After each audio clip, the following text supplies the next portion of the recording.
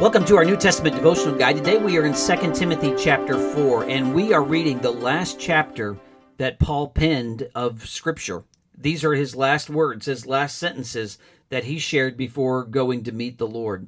And he takes Timothy and says, look, I charge you before God, or in the presence of God, and the Lord Jesus who's going to come, who's going to bring this great kingdom. This is what I want you to do.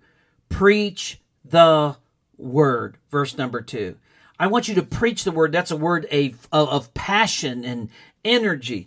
And then he says, be ready in season and out of season. There's that we preach persistently.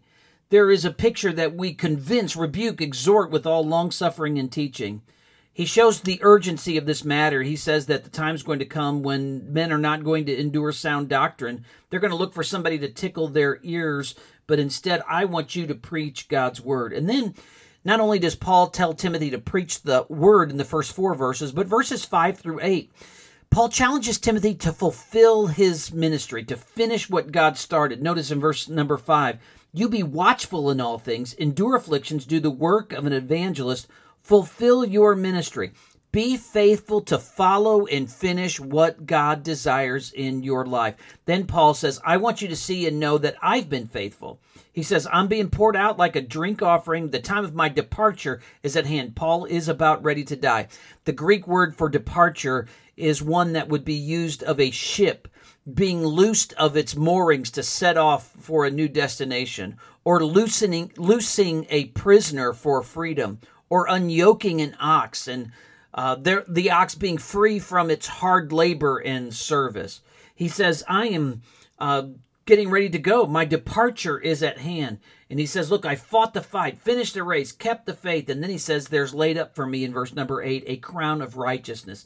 This is a victor's crown, but it's not only reserved for Paul. Notice in verse number 8 that it's for all who have loved his appearing. Then as we come to 2 Timothy chapter 4, verses 9 through 16, we find Paul and his friends.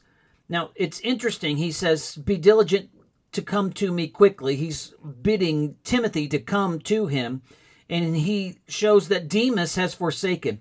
Now, Demas is mentioned in Colossians chapter 4 and verse number 14 as one who stood alongside Paul and Luke that in Colossians 4. Now, having loved this present world, we don't know what happened, but Demas forsook the calling of God and the missions of God to love the present world. He said, only Luke is with me in verse number 11. And he asked him to get Mark. Now, it's interesting. Mark went on the first missionary journey with Paul and decided to quit and head back. And so on the second missionary journey in Acts 15:36 and following, Paul refused to take John Mark with him. But now he's calling for Mark. Those two had eventually been restored. And he asked for his cloak and he asked for his parchments in verse number 13. Now, I like what John Stott wrote. He said, when our spirit is lonely, we need friends. When our body is cold, we need clothing. When our mind is bored, we need books. To admit this is not unspiritual, it is human. And Paul was sharing his humanity.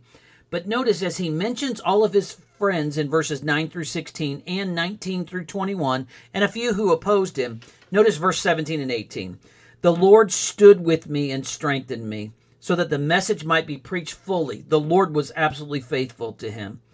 The Lord was with him. And he says in verse 18, and the Lord will deliver me from every evil work and preserve me for his heavenly kingdom.